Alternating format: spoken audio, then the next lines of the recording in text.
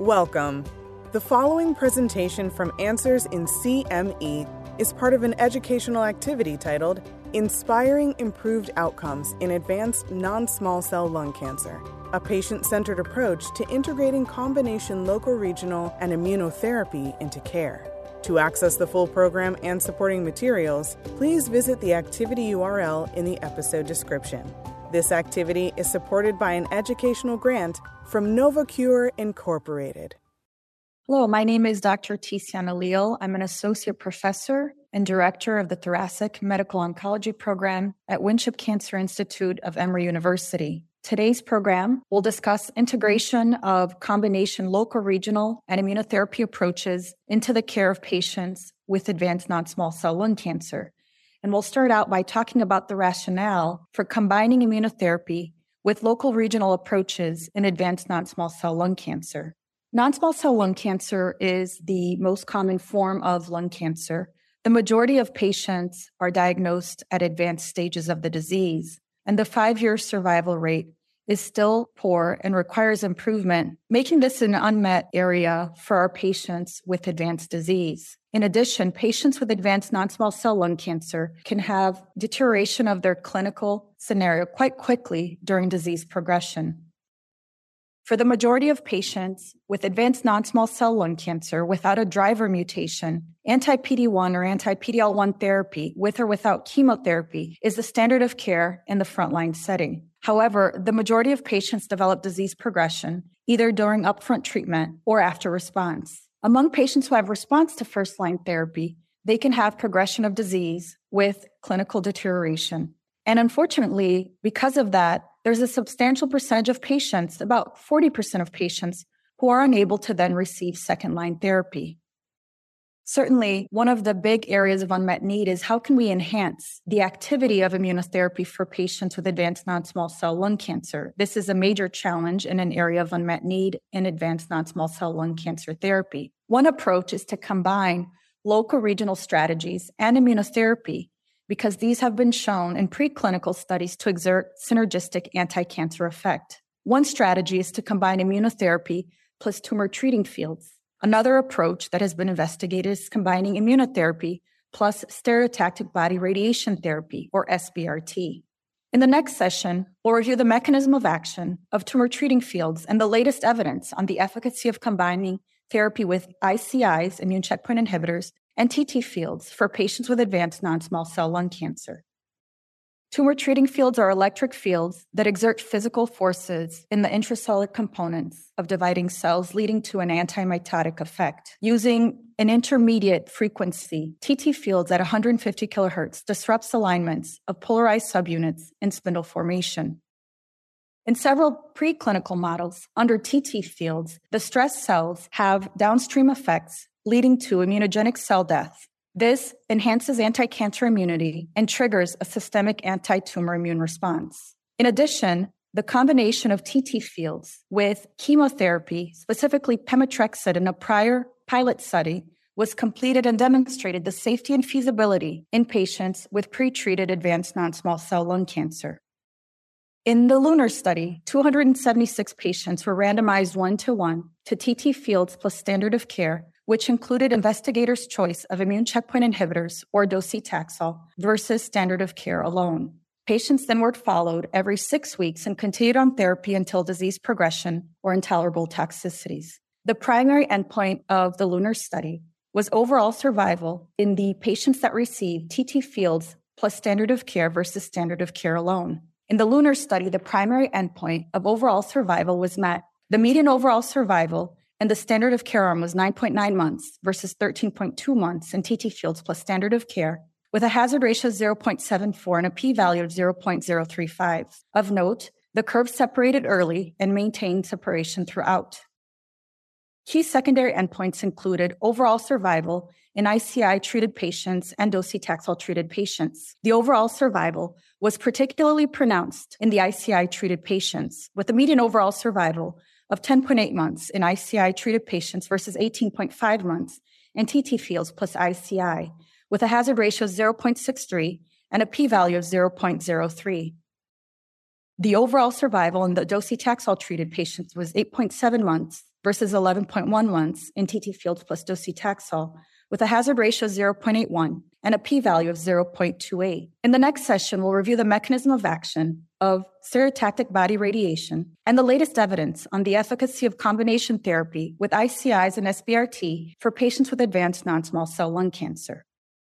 SBRT delivers high doses of radiation to relatively small target lesions. It's very effective and achieves greater than 90% local control. We've seen the efficacy and improved outcomes in early stage and oligometastatic non-small cell lung cancer studies. SBRT may have potential immunomodulatory effects, including induction of immunogenic cell death. It boosts recruitment of immune cells and induces adaptive immune responses in distant metastasis, or the abscopal effect. Radiotherapy, augmenting the systemic anti-tumor immune response to immunotherapy, has been investigated in 2 early phase trials. On the left, we're seeing the Pembro-RT phase 2 study that included patients that previously received chemotherapy, and patients were randomized to pembrolizumab or pembrolizumab followed by SBRT in a sequential fashion. On the right, we're seeing the MDACC trial, which was a phase 1/2 trial that included patients that could be either previously treated or newly diagnosed, and these patients were randomly allocated to immunotherapy with or without concurrent radiation therapy. These trials demonstrated promising activity and synergy of immunotherapy and radiation. However, given the small sample size of each trial, they did not meet statistical significance.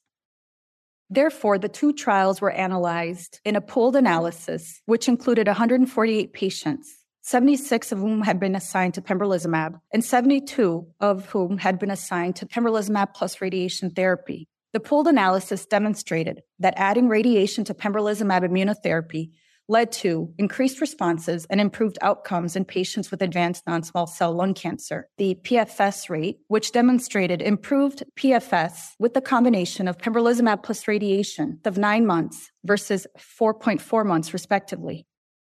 The overall survival rate, which demonstrated improved overall survival of the combination with 19.2 months versus 8.7 months, with a hazard ratio of 0.67 and a p-value of 0.004. In addition, the abscopal response rate was 41.7% in the combination strategy versus 19.7% with pembrolizumab alone. The abscopal CR rate was 65.3% with the combination versus 43.4% with pembrolizumab monotherapy. In the next session, let's evaluate the available clinical data on the safety of combining ICIs in either TT Fields or SBRT for patients with advanced non-small cell lung cancer. In general, immunotherapy has been safe and well tolerated in patients with advanced non-small cell lung cancer. Endocrine, pulmonary, hepatic, GI, and skin immune-related adverse events are the most common ones, and in general can be easily managed. When combining TT Fields plus standard of care versus standard of care alone, this strategy was well tolerated. The only notable difference was dermatitis, which was seen in 43% of patients in the TT Fields plus standard of care versus standard of care alone. The rates of grade 3 or higher dermatitis was low at 2% in TT Fields plus standard of care. There were no differences in rates of pneumonitis or other immune-related adverse events. The median device usage was 15 weeks with immune checkpoint inhibitors and 13 weeks with docetaxel. Most device-related effects were grade 1 or 2 dermatitis, and dermatitis resolved in 87% of the cases with a median duration of 3 weeks. There were no grade 4 toxicities and no deaths attributable to TT Fields therapy. TT Fields is delivered through a portable medical device applied to the chest with 2 pairs of arrays. It's important to assess risk factors to prevent and minimize skin-related adverse events. It's important to ensure the skin is clean and well-shaved prior to array application. The transducer arrays are replaced every 3 to 4 days and repositioned by about 2 centimeters to an alternative layout. One should allow several hours between array removal and replacement. If there is evidence of dermatitis, topical treatments can be prescribed and are recommended, including corticosteroids or antibiotics. If the dermatitis is persistent, one can consider 2 to 7 day interruption. The introduction of advanced radiation and imaging techniques to inform treatment planning and delivery has made reducing toxicity possible. Overall, concurrent lung SBRT plus immunotherapy is safe, although close monitoring is recommended, specifically pneumonitis. With regards to pneumonitis, the rates of any grade pneumonitis between the 2 treatment arms are comparable.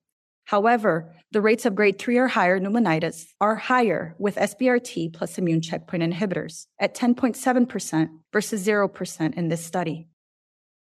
The risk of SBRT-related toxicity can be mitigated by adhering to strict dose constraints to normal tissues and using advanced modalities of radiation to decrease the risk of toxicity. In the next session, we'll discuss whether these novel combination approaches might be incorporated into the current treatment paradigm for patients with advanced non-small cell lung cancer. Based on the result of the LUNAR trial, patients in second line and beyond have a new treatment approach that incorporates TT fields with immune checkpoint inhibitors or docetaxel if they've had progression on prior platinum-based chemotherapy. There are contraindications to use of TT fields. If patients have implanted electrical medical devices, TT fields is contraindicated.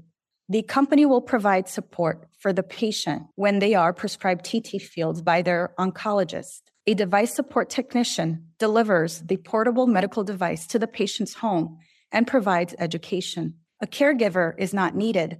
However, if the patient does have a caregiver, education can also be provided to the caregiver. TT Fields therapy is recommended for continuous use, and the system is delivered directly to the patient's home by a device support technician who provides training and is also available for telephone support. SBRT can be used for patients in different clinical scenarios. In combination with immunotherapy, patients will be selected based on the number and volume of metastatic lesions. Specifically, thinking about reducing pneumonitis, that's quite important. In addition, it is very important to have a multidisciplinary discussion. With regards to treating patients with advanced non-small cell lung cancer, and importantly, improving outcomes, multidisciplinary management is key.